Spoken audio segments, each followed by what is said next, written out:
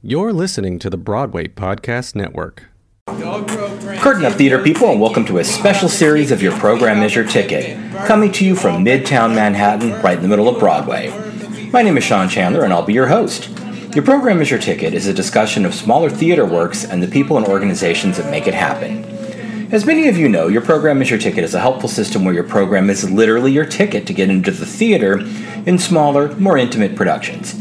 It's these works we like to highlight, and it's our goal on this show to feature as many of these productions as possible while still discussing the biggies.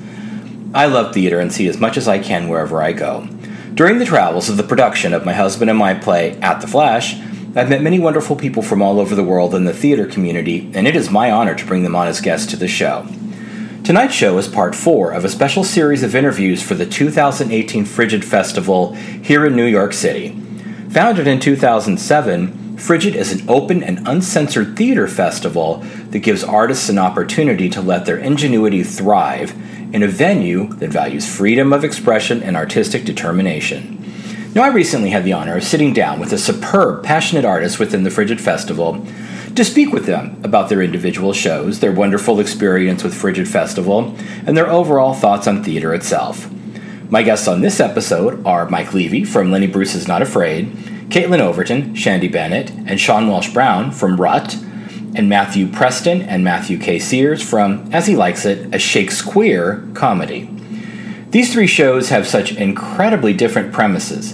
An end-to-the-world scenario, a relationship play that bends the concept of time and expectation, and then a gender and sexuality-bending high-voltage comedic take on a Shakespeare classic. You'll love the contrast, I know I did. Quick note, as you listen, you may hear some minor differences in audio. These interviews were recorded at separate times and locations. Not that that takes any of the enjoyment out of the experience of these fabulous artists. Just letting you know in case the sound feels different from one interview to the next. So folks, without further ado, please enjoy interviews with Mike Levy from Lenny Bruce Is Not Afraid, Caitlin Overton, Shandy Bennett, and Sean Welsh Brown from Rut, Matthew Preston and Matthew K. Sears from As He Likes It, a Shakespeare comedy. Folks, please welcome to the show Mark Levy from Lenny Bruce Is Not Afraid. Hi, Mark, and welcome to Your Program is Your Ticket. Thanks, Sean. Pleasure to meet you, and I'm excited to be here. Oh, great. Well, it's very, very cool to have you here. Can you please tell our audience about Lenny Bruce Is Not Afraid? Okay, so it is the most insane romantic comedy that has probably ever been written.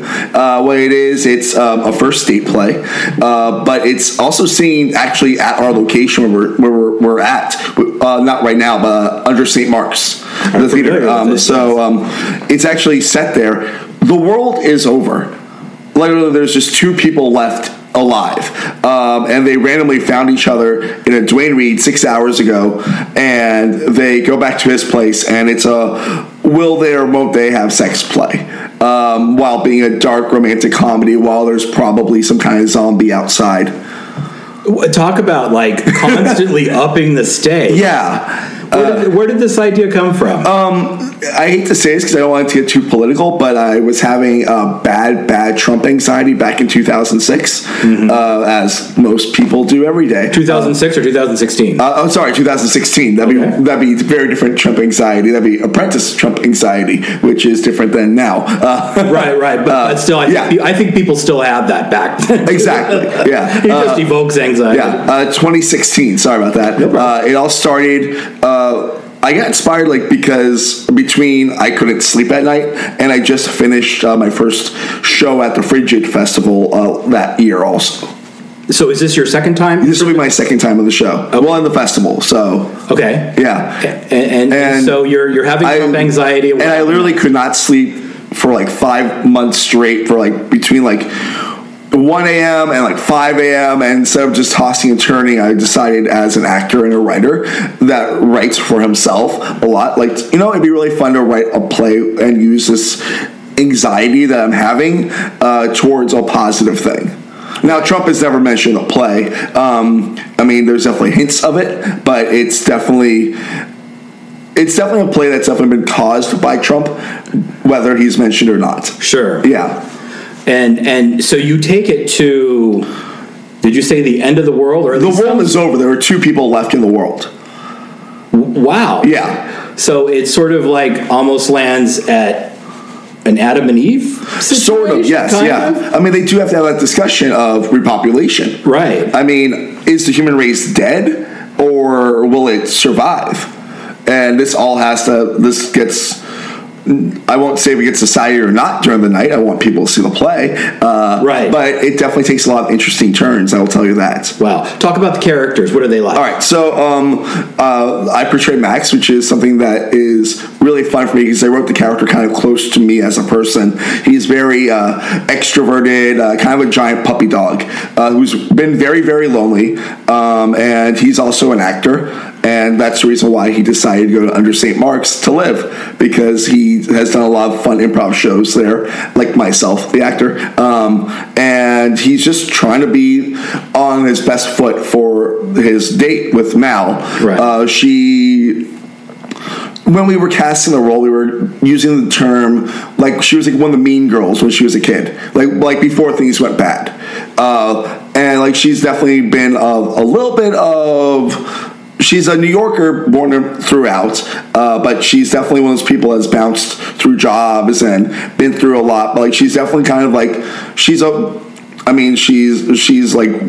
she'd be like the top of society type person if things did not change in the worst case scenario. Well, so so the end of the world sort of knocks her down multiple pegs. Yeah. Like, she's got, her character has a lot of walls up. Right. She's still fun and stuff like that, but she has many, many walls and a lot of unfortunate triggers that bring up bad things. wow. What's it like playing yourself? What are the challenges? Well, I mean, the character's not me. I have to reiterate. Well, you said the character's close. He's close to me. I like it. I mean, I'm a big fan of, if I can portray something close to me and I'm writing it, then might as well. I mean, it's that way I can give myself more as an actor to my co-star, and also it's fun, like, trying to find different ways that the character is different from you. Right. You know. Yeah. Well, one of the questions that I ask on my longer version of my show is, what do you think?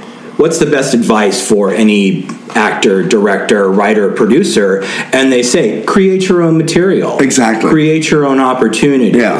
So I think it's great that you wrote this role for yourself. Yeah, it's really fun. Like, I mean, I've really enjoyed discovering this character. This is not the first play that I've written for myself or anything. I mean, I normally write more ensemble pieces. This is just two people. But like, started writing. I'm a self-trained writer because I'm an actor that looks older than I am. I'm a character actor and I'm young, which is not the best thing, but it's not the worst thing. And as an actor living in New York, you want to act more often than not. So sometimes it means writing your own stuff, putting it up, you know. Well, I think it's about taking responsibility. Of course. I mean, it's my career, so I might as well have my choices when I can. Oh, absolutely.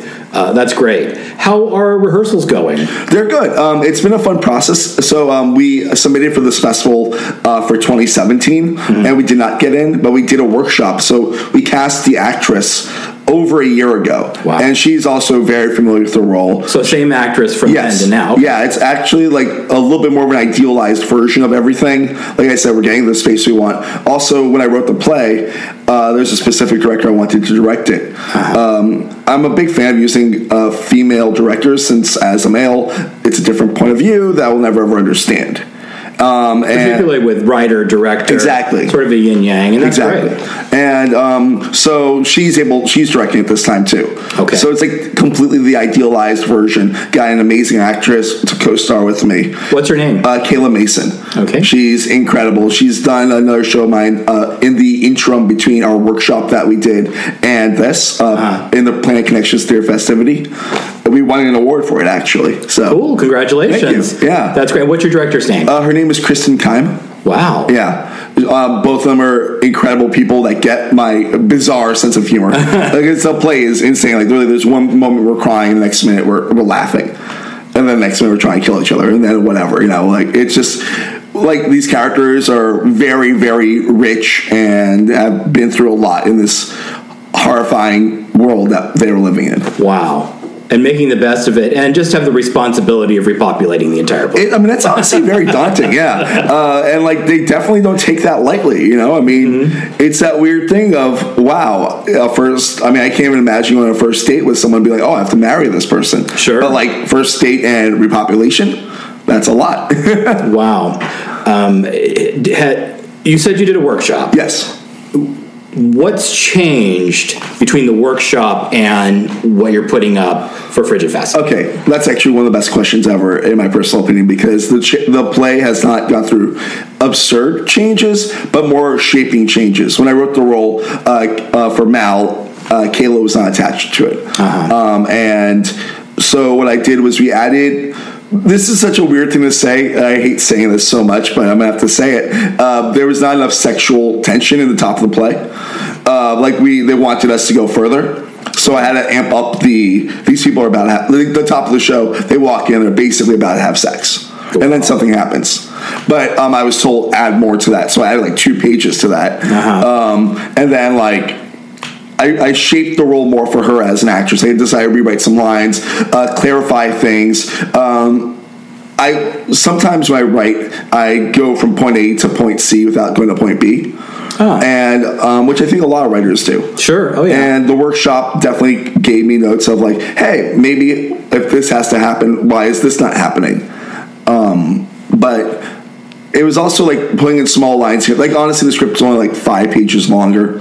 There are more beats. It's a very quiet play. Our sound and light design is going to be very minimal, as in literally the lights are not bright in the show because we're in a world with no electricity. Absolutely. So there is not much light on stage. Wow. Did a lot of those changes that you've made, did they come from audience feedback from your workshop? Yes. Okay. Yes. We had I think 60 people watch it in 3 different shows of it. That's great. And we had Q&As after every time, and yeah, a lot of the feedback was very, very, very strong, stronger than anything I've ever heard in my entire life, which is great to hear. Feels like I'm bragging. I feel very awkward bragging right now. Well, I think we as writers don't get complimented a lot. Yeah. So I feel the same way. I'm I don't want to. It's so awkward. I'm so used to the opposite end of the spectrum. Yeah. But it was all the biggest thing was there needed to be some more tension in a sexual way towards the top. Uh-huh. And a few more clarifying things. One of them I can't really talk about because it is a huge spoiler for the show, but something had to be vastly rewritten. Mm-hmm. And I can't talk about that too much because there is a huge shock in the show. Well, no, we don't want to review. Yeah. Wow.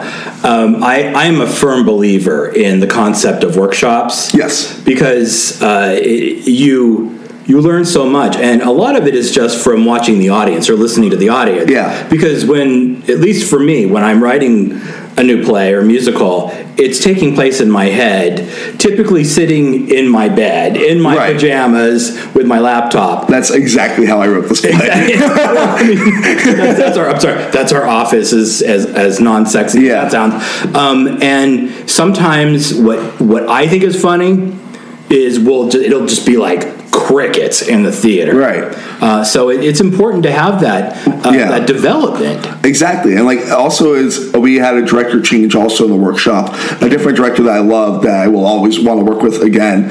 He's a great friend of mine, Paul Morris. He's incredibly talented, very busy guy with his other job, but he helped shape the show in a way that I never saw possible. And then Kristen does these amazing fine-tuned jobs and makes it... it's really, really, I can't state enough how important it is in my mind to have a director of at least a different mindset than you, at least either by gender or race or something. Sure. Just so, my play does deal with gender issues, whether I want it to or not. It's about a male and a female trying to decide if they can procreate and keep the human race alive. Mm-hmm. And as a male writer, it's really important for me to have a female direct the show like this. That's a very, very smart call, in my opinion. I think, in addition, I think as writers, we're responsible for the original macro vision of the show. And so to have somebody else come in who can pull details out of that and then also add their own feelings and opinions into that, it just adds another dimension to the show. Yes.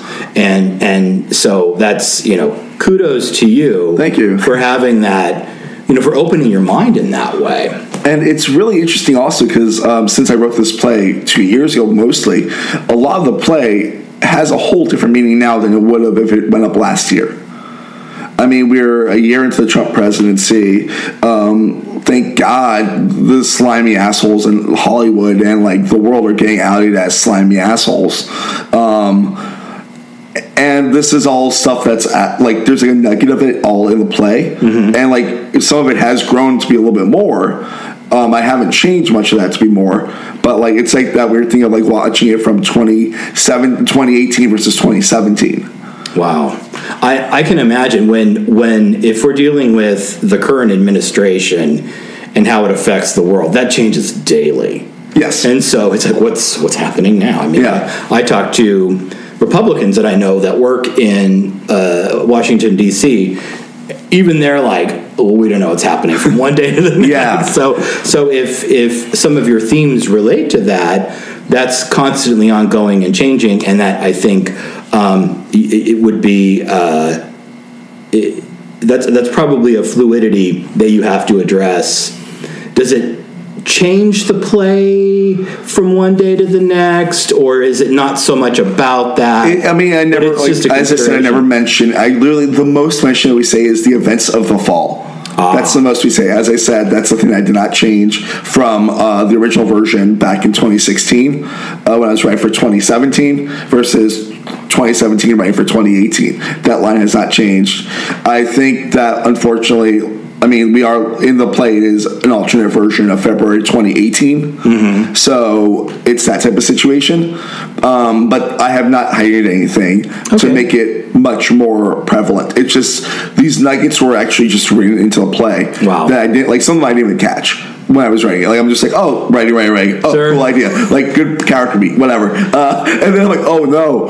While we were in rehearsals, I'm oh my God.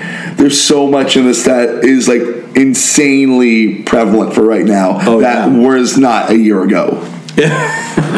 Well, my questions are becoming so probing because I'm so interested in this that I think I'm getting you into spoilers, and I don't want to do You're that. You're not. I'm very good at keeping spoilers for the show. Okay. There's actually the weird thing about this play is a lot happens in 60 minutes.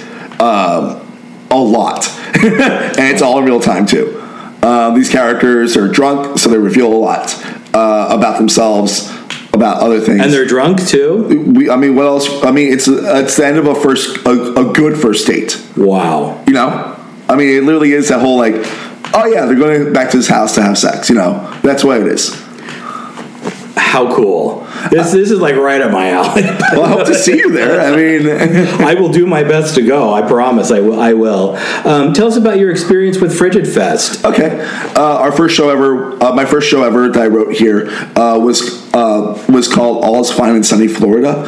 It went up in 2016. Mm-hmm. And what it is, it's a mashed together of maybe 300 Florida Man headlines, like as in Florida. This is a real one. Florida man dressed like a ninja breaks into Joey Fatone's home. No way. That's a real one. Oh, that's actually the top of that show. And as a lot of people that follow the Florida Man Twitter and stuff like that, they know, oh my God, this is like a really fucked up state, all that crazy stuff in Florida. So it's that kind of thing. And I am a Floridian. So I wrote this play. It's erratic. Yeah. In so many ways. Yeah. And it was like a whole bunch of stuff happened in the show. I was the narrator. It was called Banjo Man. I have a banjo, but I don't know how to play banjo. And the character doesn't know how to play banjo. That's great. And it's just like, it's like a really weird folksy, like, stay out of Florida play. And it went really well. It was really fun. I did it on this exact stage we're on right now at the Crane. One of my favorite stages in the whole city. It's a great stage. Oh my God. Both of the stages they have for Horse Trader are incredible. Uh-huh. And yeah, we had a great time. So it was that type of thing like, I want to do this again. And that's part of the reason why I started writing Lenny Bruce Is Not Afraid, which was not a title of the show until after I wrote the play. Wow. Yeah, And that so was a weird way too. So it didn't get in last year. No, it did not. But you did, and again, props to you, because you as the writer, I think, have to keep the project going. Yeah. You have to be the first one with belief in it. So you took it into a workshop, and now it got in this year. Yeah. And are you? Is it a blessing that you? Oh my God! Yes, yes. I mean, experience. Anytime that as an artist we had a chance to share our stuff, it is a blessing. And like the fact that I was able to do this workshop where we auditioned 100 actresses for the role. Wow, 100, Oh my! And that's me reading with them in a pretty emotional scene that would make me cry a lot. That has not stopped. Well, of course, but there's just a lot that like we auditioned girls for 10 hours. That's counting the callbacks too. And everything has worked out in a way that I'm so proud of. I mean, like I mentioned briefly earlier, that like when I wrote this play, I had no idea what I can name it. I'm not going to call it like Zombies in Love. Right. I mean, that's stupid. Like, no one wants a play called that. Like, I literally wrote the play and I'm like, okay, I need to think of a title for this. And I was like listening to R.E.M. at the time, and I was thinking of lyrics from It's the End of the World as We Know It and I Feel Fine. And there's 3 lyrics that come up very easily in that song. The chorus, the name Leonard Bernstein, and Lenny Bruce Is Not Afraid. Wow. And then I plugged it in and like asked some of my friends, like, is this a good title for this weird comedy? And like, I think perfect title. Wow, that's terrific. Well, we've got about a minute left. Can you please give our audience your social media information for the show? Sure. So there is a Facebook page, Lenny Bruce Is Not Afraid. Instagram, one word, Lenny Bruce Is Not Afraid. Yeah, that's really it. There's not much social media stuff, but I mean, we do our best that we can. Okay. Well, yeah. I mean, you're a busy man. Do the best I can. Writing, I would assume a lot of producing and acting in your show. That's a plate full. But I mean, it's a plate that I'd rather have than not. You know, I mean, I'm very thankful, very lucky to live in the city, to be able to work with people I want to work with, to put up theater that I think is challenging, fun, and differently immersive. I always say, don't complain if your dreams are coming true. Exactly. Right? Well, thank you so much for being with us, Mark Levy, and major broken legs for Lenny Bruce Is Not Afraid, and just keep at it. Thank you so much. Oh, my pleasure. Folks, please welcome to the show Caitlin Overton, Shandy Bennett, and Sean Welsh Brown from the show Rut. Hi, gang, and welcome to your program Is Your Ticket. Thank you so much. Oh, it's my pleasure. How exciting. I have to tell you, I'm really intrigued by the name of the show. It's called Rut. Tell me all about it. Well, the show is 24 hours detailing a toxic relationship. So it's about seeing the cycle of being in a rut. Wow. Essentially. Tell me about the characters. Well, there's two of the actors are here with you currently. That's Shandy and myself. Is it a 2-character show? No. Are there more characters? There's 2 main characters and 2 sort of auxiliary characters who orbit around us a little bit on and off. And the main sort of aspect of the way we're staging it is the fact that all the characters are played by different actors at different times. And so the 2 main characters are named Mark and Charlie? No. Sam and Charlie. You're Sam. Oh my God. I'm thinking of another show I did. There was a Mark and a Sam. It's a Sam and Charlie. Okay. And Sam is played by myself and Nicole, who's another actress in the show. And Charlie is played by Shandy as well as our fellow actor Zach. And so we kind of go back and forth, and it's the combinations between, a man and a man, a man and a woman and a woman, and how those sorts of things are. The show is written without gender pronouns. So we get to see different combinations, like Sean said, about these aspects of a toxic relationship within different relationships, whether it be a heterosexual relationship, a homosexual relationship. So that was taken upon the director when we got presented this play that had no gender identity at all in the show. So, who originally had this idea for this concept? Shandy wrote the show. Oh, okay. Yeah. And Shandy's in the show too. Okay, great. Now, so tell me, how did this come about? Well, it started as an exercise to see if I could write a show without any gender pronouns at all. I read a couple of things, then it was very like character A, character B, and that was how you would do it. So I wanted to see how close, how intimate could you get to these characters without that existing. And then it became a story that I knew about people that I know, in different relationships. Who posed this challenge to you? It was really the director who sort of took this idea that really didn't have. It had some basic staging, I would say, in the play, but the director had the liberty of being a director and took this sort of idea to essentially interchange the characters at different points. So we see Sam and Charlie here in the bedroom, Sean and Shandy, and then the next scene we see Shandy and Nicole, for instance. So it's the same relationship played by different actors at different times. So we see snapshots of these different relationships. So it was really, I would say that was the director's idea. I wrote it so that however somebody was coming in to read it, they could picture whatever relationship came to them. So you could do it with 4 actors and have the relationship just be 2 of the actors. The same actors. Yeah, the same actors the whole time. But it was really our director's idea to be able to see different people play this out. Okay, I'm sorry, go ahead. No, I was going to say, I think because we see this in our life and we see it in the media, we see a man and a woman having this relationship, and maybe the man is seen as the more dominant one in the relationship, but that's not always the case. So it kind of sheds a light on that as well in terms of violent moments in relationships. Yeah, I think as an actor approaching this, it was I had to kind of come to terms with my own preconceived notions about relationships in a way, because reading through it, you see a character who is an aggressor in one scene, but then is aggressed upon in the next scene. And, I pictured it my first time through with, as you know, a man and a woman. And then I thought about that, and I was like, well, I'm putting my own preconceived notions into this. Yeah, so we definitely want to strip those preconceived notions away, which... Yeah, sometimes you read something, you just assume that's sort of a man, or in this situation, that's a woman. So it's definitely been interesting to see that. So if somebody took the show and they read it, could they be completely off base when they actually see the production that you're putting up? Totally. Could they think, oh, this is this, but then, wow, I did not even see that coming?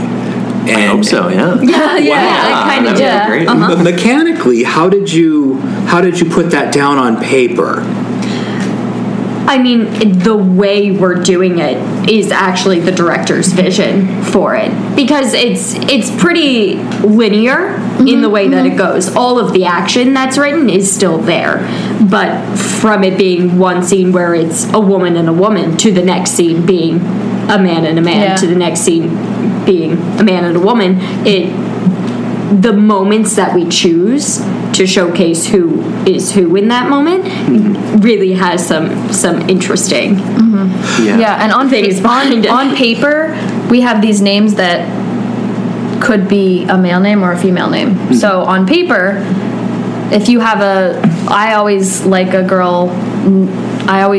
name Charlie for a girl, so that's kind of where my mind goes. Reading it the first time, I did see a man and a female in the beginning, and then reading it again with the knowing there's no gender,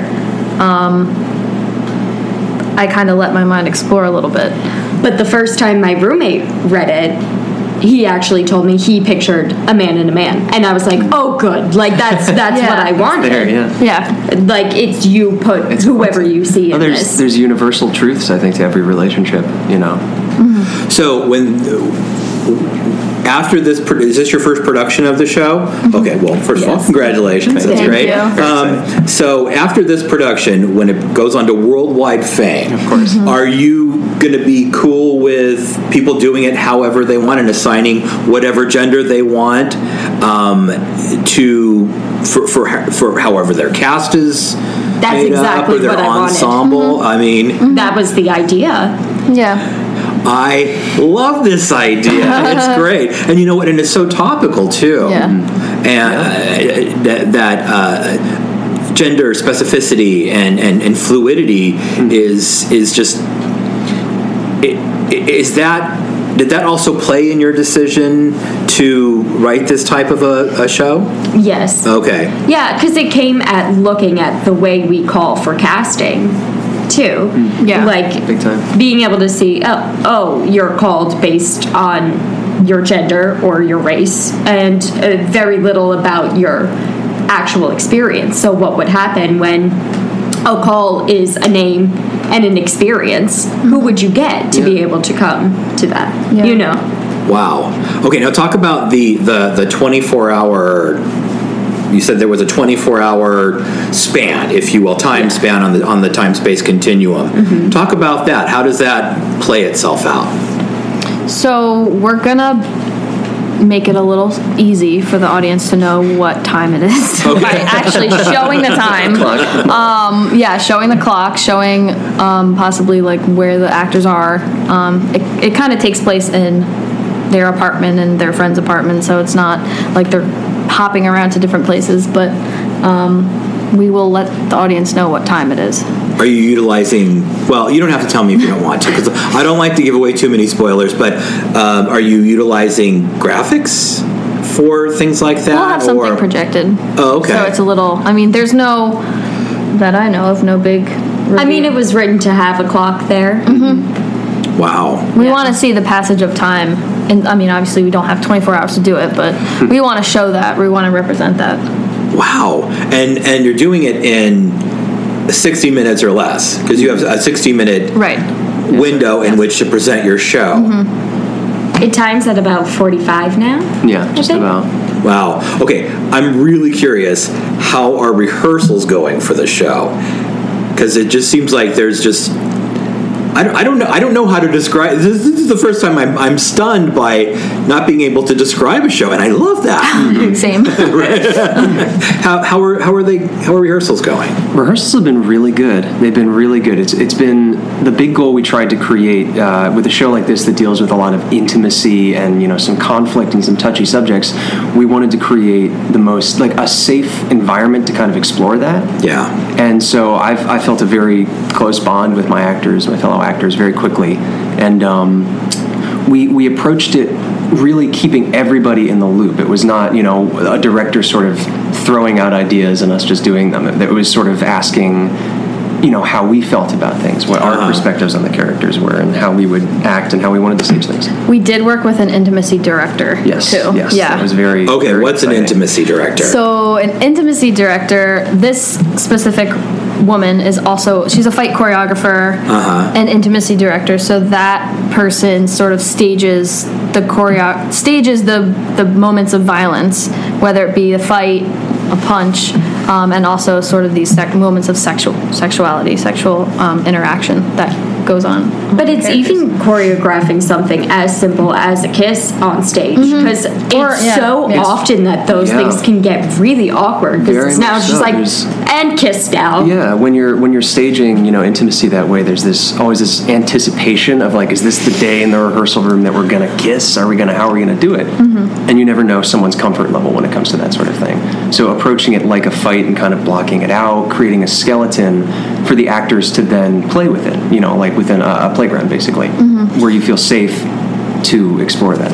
I think that someone else telling you what to do, saying, okay, right here kiss on this part of the body, if need be, here embrace, here simulate, whatever you need to do. I don't want to get too graphic, but it feels like somebody else telling you what to do. It's like, okay, that's fine. That's not me initiating it. Precisely. And all I ever hear, because I'm not an actor, and I would not be comfortable doing love scenes if I were. That's just me. But all I hear is that they're really, and I don't want to there really is nothing erotic about what's actually going on in your body and your mind when you're doing it. But if you're doing it correctly, it has to look erotic. For sure. And it has to feel organic in some way. Right. To the actors. And that's why we brought this woman Claire in. Yeah. I mean, I wasn't in the room, but it sounded like everything was happening naturally. It's not like, okay, kiss, guys. Like, for sure. I mean, now that I've had the experience, I would want to do it that way, I think. Yeah. Moving forward. Yeah, there's his own language around it too. Yeah. They really developed a system of how to approach this thing and how to communicate with each other. Yeah, I think that's so important right now with where the industry is. Oh, with yeah. Where so many people are about, consent and boundaries and, creating a safe environment where everybody can feel comfortable. Absolutely. Yeah, I do. I'm a writer as well. I do a lot of work in Chicago, and they're very, very conscientious and sensitive to that right now because of people who have actually crossed lines and have hurt people and have made them feel uncomfortable.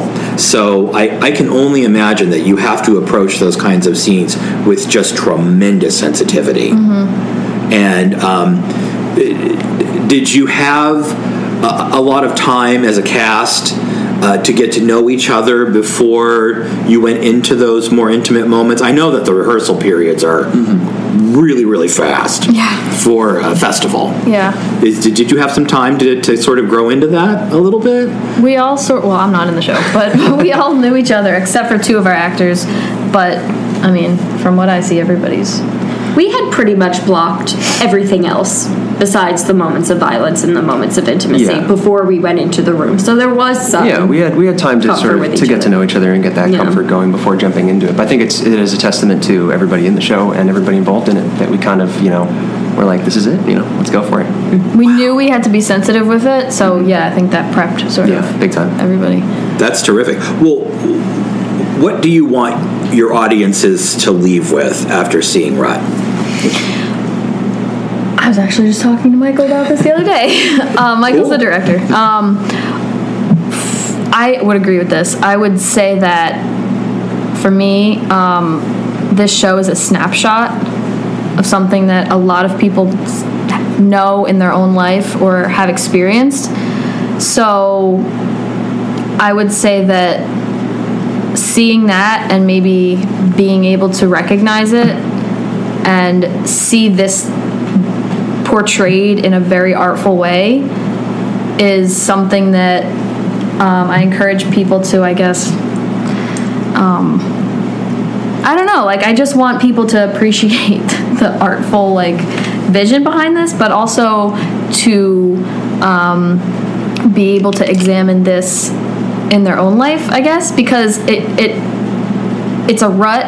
Are they going to get out of it or not? That's sort of the question for me. I don't know. I would want it to start a conversation because there are many things to unpack in it. So even if one thing lands on someone maybe I should think about this or talk about this with someone. Yeah, like I said earlier, I think there's universalities in relationships, and it's sometimes you don't realize that you were the bad guy in a situation, or that or that something bad happened to you because you sometimes look past those things, and to see both sides. It's not a perfect relationship in the show. I think both characters are flawed in their own ways, and you can kind of see yourself in both of them. And I think that you should. And to say I have a perfect relationship, nobody has that. No.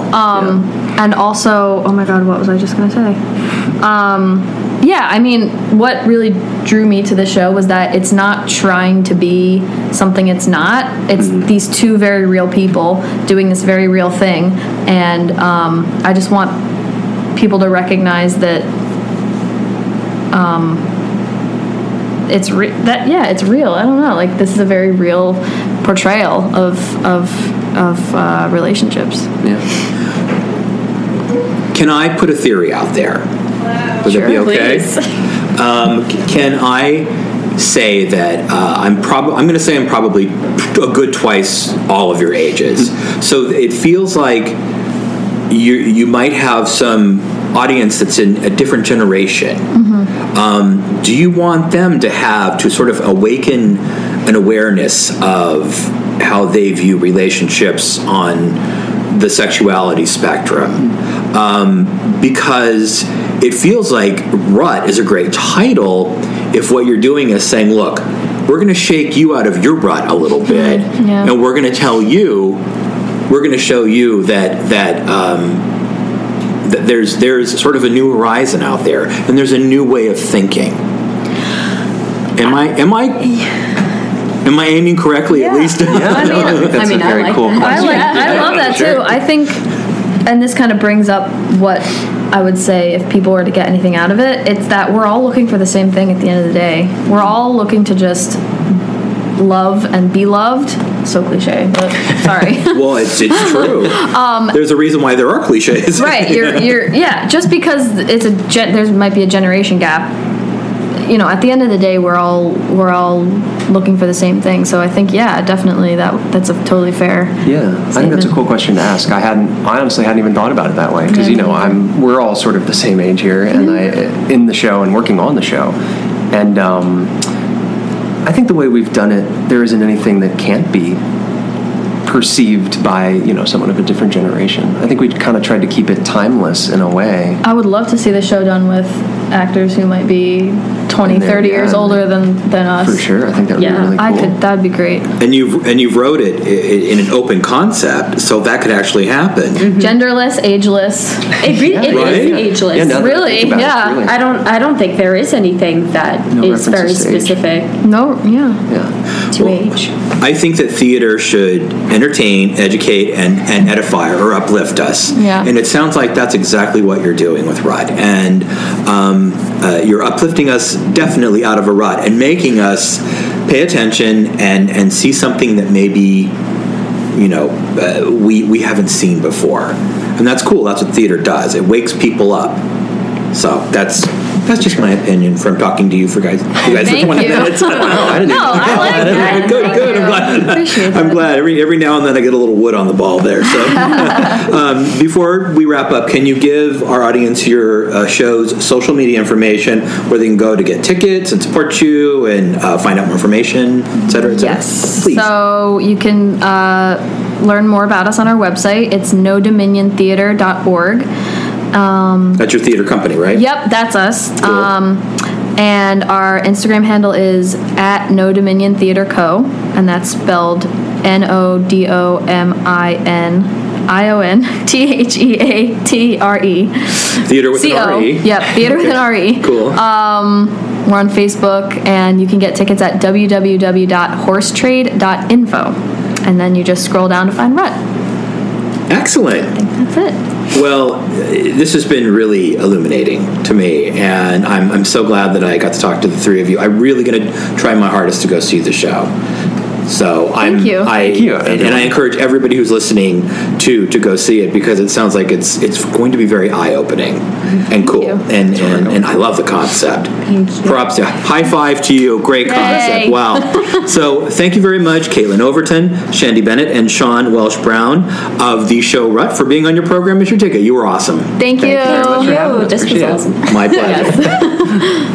Folks, please welcome to the show Matthew Preston and Matthew K. Sears from the show As He Likes It, a Shakespeare comedy. Hi, guys, and welcome to your program, Is Your Ticket. Hi. Thank you so much for having us. Oh, it's my pleasure. Tell our audiences about As He Likes It, a Shakespeare comedy.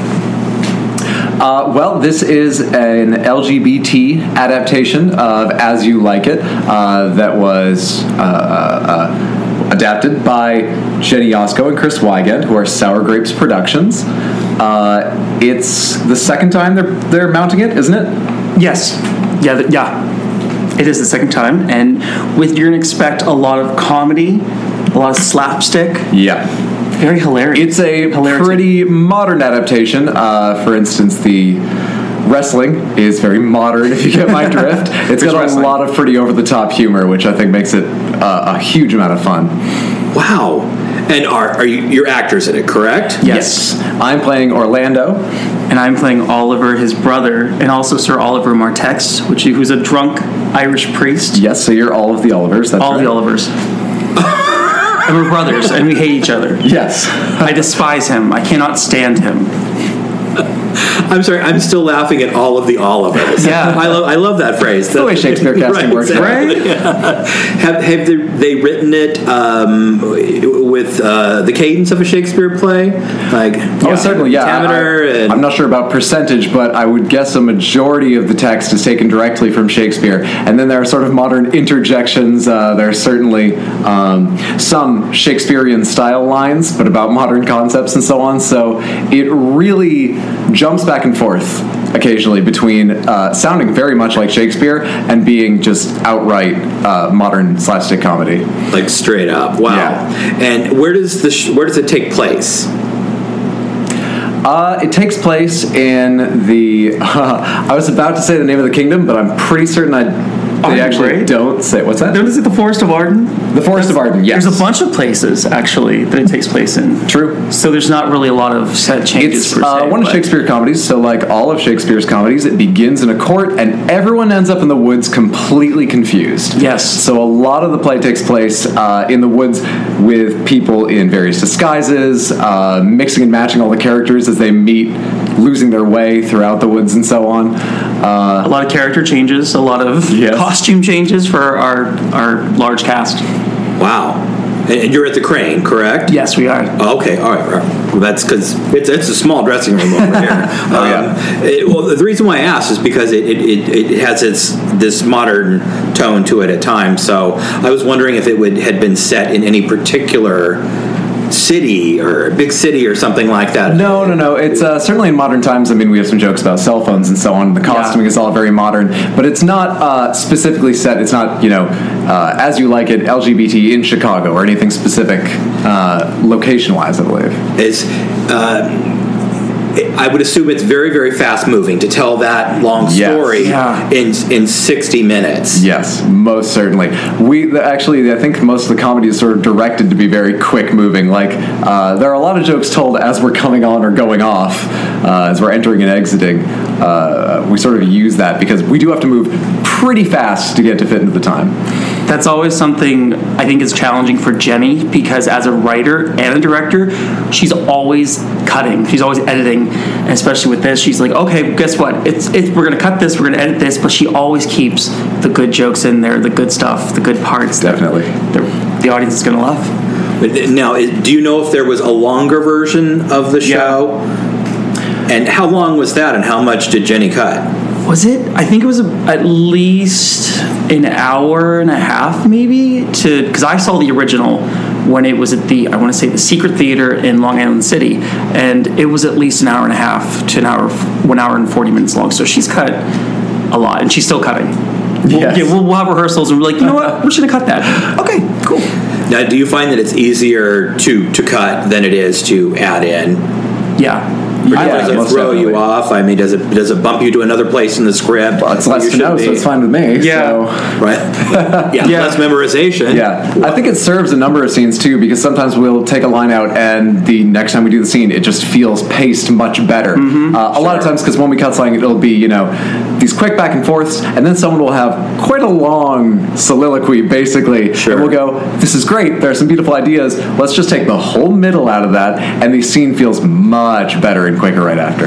And are you still feeling a good balanced ratio between the Shakespeare style of speaking as well as the modern elements that are going into the script? I mean, is she keeping a really tight eye on that? Yeah. Because it feels like there's a balance there. There is, and maybe not 50-50, but 70-30 or something. I'd say 60-40, 70-30. Yeah. I'm terrible with math and terrible with fractions. I'm like, 90-50, I don't know. I'm horrible with math, so that's why, I think it is really a great balance, and I also love that whenever rehearing some of the jokes that I might have missed in the audience before, I'm always laughing. It's so hard to keep a straight face with this cast because everyone is so talented, and we have a really good crew. We do. Wow. It's a lot of fun.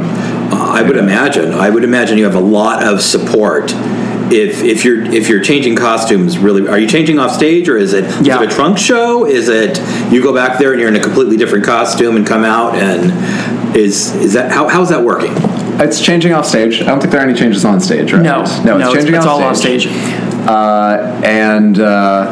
I think for the sake of time, actually, there was some talk of various scenery changes, and that's been cut down. If you've been in the Crane, you know it has those 3 moving panels. Love those doors. Yes, they're wonderful. It's very cool. Yeah, exactly. We're going to have a setup for the court and be able to turn it around for the woods, but otherwise we were like, we have enough costume changes, and we are moving through these jokes fast enough. We're probably not going to set up like a plant here and this there. So I think some set pieces were cut down, but otherwise we still have 2 beautiful backdrops to put up and a whole lot of costume changes to run through, some of us, off stage and come back on as somebody else. Do you ever feel like, who am I now? do you ever think, okay, who am I now? I mean, does that ever happen? No, for me personally, no, because I'm only 2 characters, and the second character, Sir Oliver Mortext, is he has such a distinct, he actually has an Irish accent, so we're going to hear that. So I remember we were doing rehearsal with being Sir Oliver Mortext, and I had a hard time sort of jumping back into the Oliver, because Oliver, his brother, sort of has, Orlando's brother, sort of has, I give him a fake sort of English Madonna-ish accent, pretentious Madonna accent, because pretentious is good. Yes, it's very so pretentious. He's so pretentious. So I remember it was sort of hard being like, okay, time. Oh wait, no, who am I? Wait, Oliver. Yeah, okay. But I think that Ken probably has the hardest time. He has 5. There's one of our actors named Ken. He has 5 changes, and 4 or 5 at least. Yeah. And I don't know how he does it and how he keeps it together. He plays the wrestling challengers, the strongman. He plays a French noble done with a very over-the-top accent. So he comes on and off. I believe there's at least one scene in which he plays 2 people. So he brings someone in as one character. He leaves, comes back on as another. So I don't know how he keeps it straight. So far, he is in rehearsals wonderfully, but it's a challenge for him, I'm sure. How many people are in the cast? At least 10? 9 or 10? Wow, I've never counted. Yeah, I would say 9 or 10 is probably about right. Then again, there I go with my math. I'm going to say like 27. 123. It's at least between the 2 of us, yes. You've flanked the correct answer, I'm sure. Wow. I think 9 or 10 is about right. Yeah. Okay. Excellent. When you started rehearsals, I think different directors start different shows different ways. Some of them start them right on their feet. Some of them do table work. How did you start rehearsals? Oh, we started right on our feet. We started with the final scene because we are doing everything scene by scene, like one rehearsal for a scene, until everything's gotten sort of one go through, and then we're doing a whole bunch of, actually just this coming week, we're doing a bunch of full run-throughs. And so the final scene has everyone from the play, and so we began with it to get actors who hadn't met each other before a chance to meet each other, find out what the chemistry was like. And there is so much chemistry. Oh my gosh, the chemistry is like through the roof. Exploding with chemistry. I think we got through fewer run-throughs of that scene than in any other rehearsal, partly because we had so many people there, but partly because everyone's meeting each other, we were cracking extra jokes and so on. And this is my 4th show with Sour Grapes Productions and Jenny and Chris, and rehearsals always take place in their tiny apartment. They've said tiny in their tiny apartment, so I knew what to expect. I was like, oh, okay, all the cast is there, great, we're gonna be crunched up, it's gonna be warm, we're all gonna get to know each other, it's gonna be fun. And lo and behold, that's what happened. Miming an entrance is basically taking not even a full step, half a step to your right, and you're like, I'm now on stage. So good to go. So they had themselves and 10 cast members in a tiny. Their words, right? Yes. Their words, right? Yes. Not ours, their words. I'll say cozy. Okay. Cozy. Cozy, tiny cozy. Tiny cozy apartment. Cozy. It works surprisingly well. It is exactly as cramped as it sounds, but it works surprisingly well. And usually when you first get there, Chris, who is also in the cast, she is our stage manager and costumer, and she's always like, okay, well, we're going to go in the bathroom, and we're going to give you a tux to try on. Or the middle of scenes, she'll be like, hey, try these pants on. You don't have a line for a while. Just step out for a moment. We need to know if they're the right length. I think that maybe there's something psychological going on there to where it's like, well, if they're rehearsing in our tiny little apartment, when they get to the Crane Theater, it's just going to feel like a giant expanse of a stage. It is. It definitely will. It's absolutely going to feel that way. It's like luxurious, right? If that's their intention, they've never admitted it, but either way, it is going to feel amazing in such a big space. I'm looking forward to our tech run, to getting out there and blocking things in sort of the scaled up version. Those are always fun. I always say my theory for techs: if you have a horrible tech, or where techs just don't, and everything goes wrong, and we run out of time, or that's whenever you have the best show. You've gotten it all out of the way. Yeah, that's your first show, your opening show. Perfect. Good. Absolutely. Yeah. Tech preview. Yeah, I get that. Yeah, it's. So you're not in the Crane yet doing your work. Not yet. No. Next week we are. Okay. Crane is a very busy schedule, so we've got a tech very shortly before we open. But we've had rehearsal after rehearsal. Like I said, every scene is getting its own rehearsal. So every scene is being gone over 3 times at the very least, probably more like 4 or 5, and then we have 3, 4 full run-throughs. Yeah. Well, that's not too bad. No, not at all. I mean, if you have the luxury of having every scene have its own rehearsal, definitely. And how many scenes are there in the show? Oh, geez, that's a lot. But some of them are quite short. Some of them have been cut down to just like, what, are you weary? I will find you food. Run away. That's a scene now. So, but altogether, probably, I want to say 25. There we go with the math again. I want to say 25. Yeah. You're doing great. Thank you. You really are. I'm literally counting math. I'm like, wait, 4 times that act is 4. Yeah. 25 sounds about right. I'm over here counting on my fingers. You just can't see it because my hands are in my lap. Tell me about the queer in a Shakespeare comedy. Sure. I think it comes from our 2 main characters who are destined to be in love with each other, but of course, just like any, I think, romantic plot, they get pulled away. Boy meets boy loses boy has to go looking for boy in forest, and then boy's brother is trying to rip them apart, and that happens, right? Yeah. There are 2 couples at the heart of it. Oldest story in the book, right? Always. There are 2 couples at the heart of it, and the LGBT comes in with changes like I'm playing Orlando. Orlando is also Orlando in As You Like It, but in As You Like It, Orlando falls in love with Rosalind, and here I fall in love with Ross. And I think As You Like It is especially fun for this kind of adaptation because in As You Like It, in the original Shakespeare play, Rosalind makes her way into the woods and has all these meetups with Orlando, but the entire time she is dressed as a man, hiding as a man, pretending to be a man to Orlando, who has no idea. And so in our version that has to be done backwards, so Ross becomes Rosalind for the middle portion of the show. And there are other subplots with other sub-characters as well, such as Phoebe and Sylvia. Phoebe and Celia, I believe. Celia. Not Sylvia. I actually can't remember what the matchup is in the original Shakespeare, but once again, that's a straight couple in Shakespeare's original play and a lesbian couple in As He Likes It. So it's a change in, I think, a total of 5 or 6 characters' gender, but at least the 2 main couples have changed slightly. And there's a dash of fabulosity. Definitely.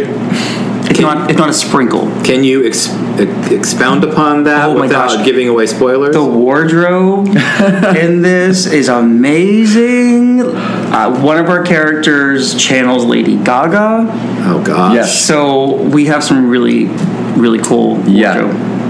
There's a number of fun outfits throughout. As any good outfit. Yeah, we're not going to spoil that one. No.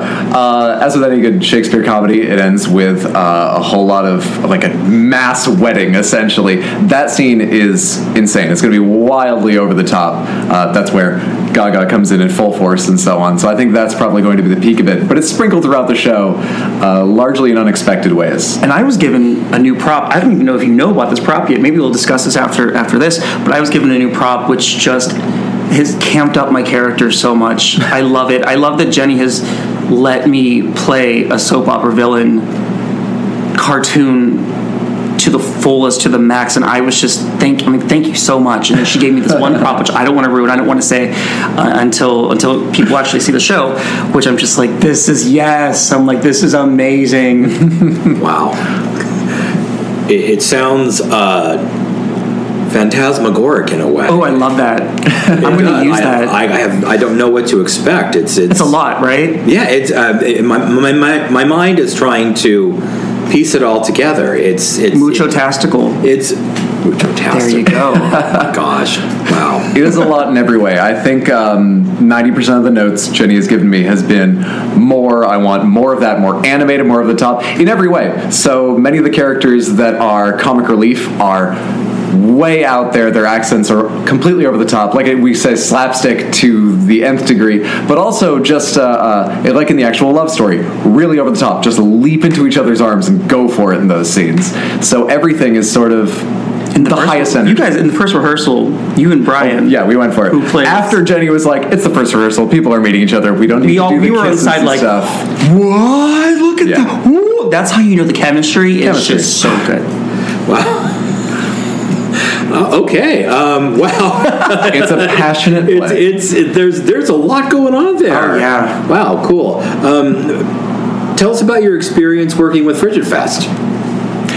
This is my third Frigid Fest, but my first time with Sour Grapes Productions. I actually came doing sketch comedy with another person, Amanda DeCastro, who's also in As He Likes It, the last 2 years, and it's always been fantastic for us. And we saw Sour Grapes Productions the last 2 times. They've been here as many times as us, and their experience seems to have been as wonderful. I know the plays have been wonderful the last 2 years.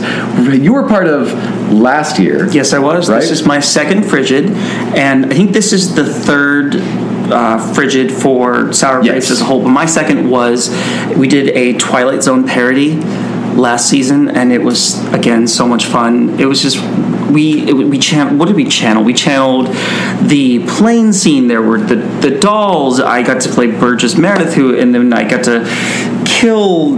It was just the society where everyone's made to look the same. Yeah, and what I love about Jenny's brilliance as a writer is that she will get a concept that everyone knows, and it's very popular, and she will put her own dark, humorous spin on it.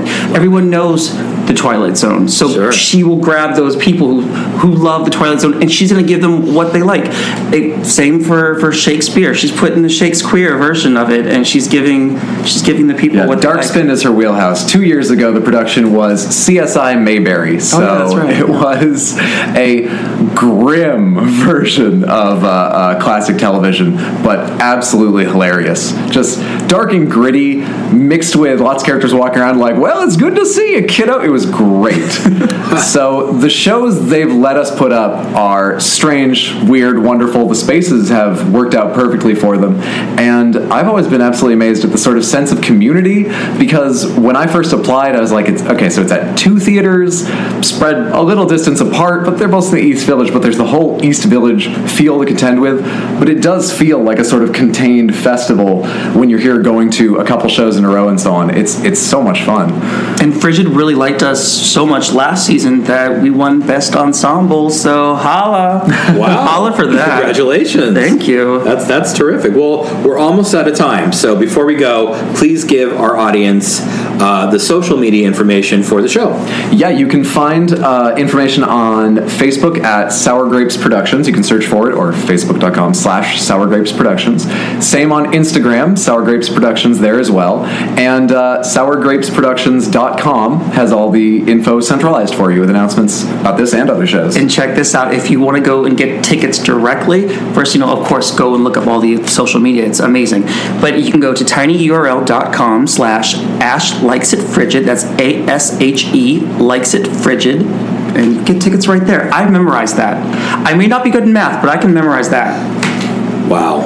Unless you get a broken link, and then it's my fault. No, I'm sorry.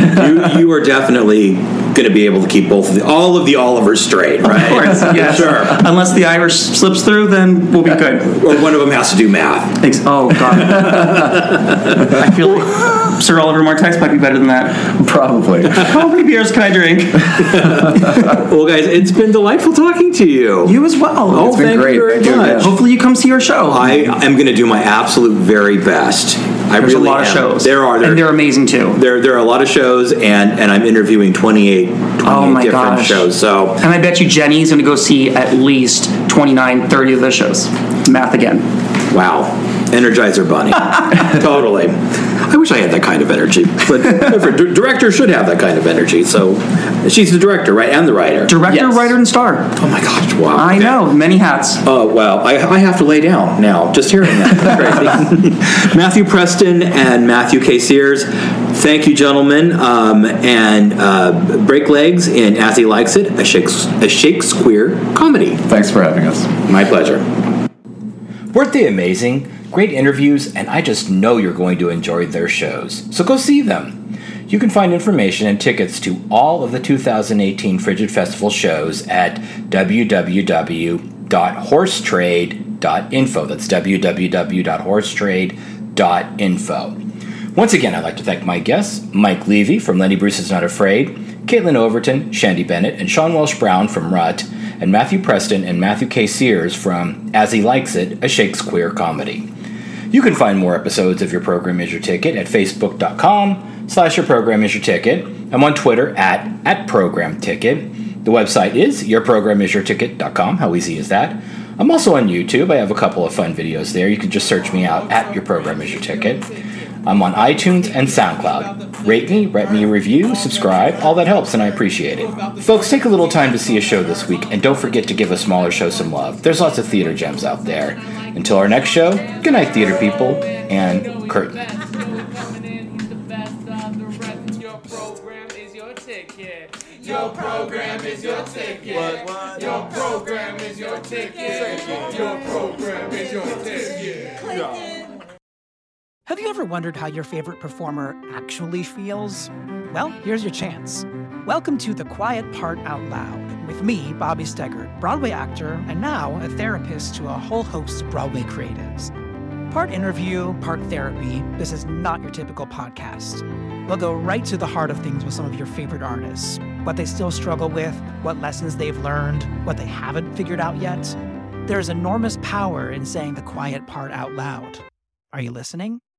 Hey, it's Leslie Odom Jr. here on the Broadway Podcast Network to tell you about the Rise Theater Directory, a program of Maestro Music. Rise is a national online resource designed to connect and empower backstage and administrative and creative theater professionals from underrepresented backgrounds.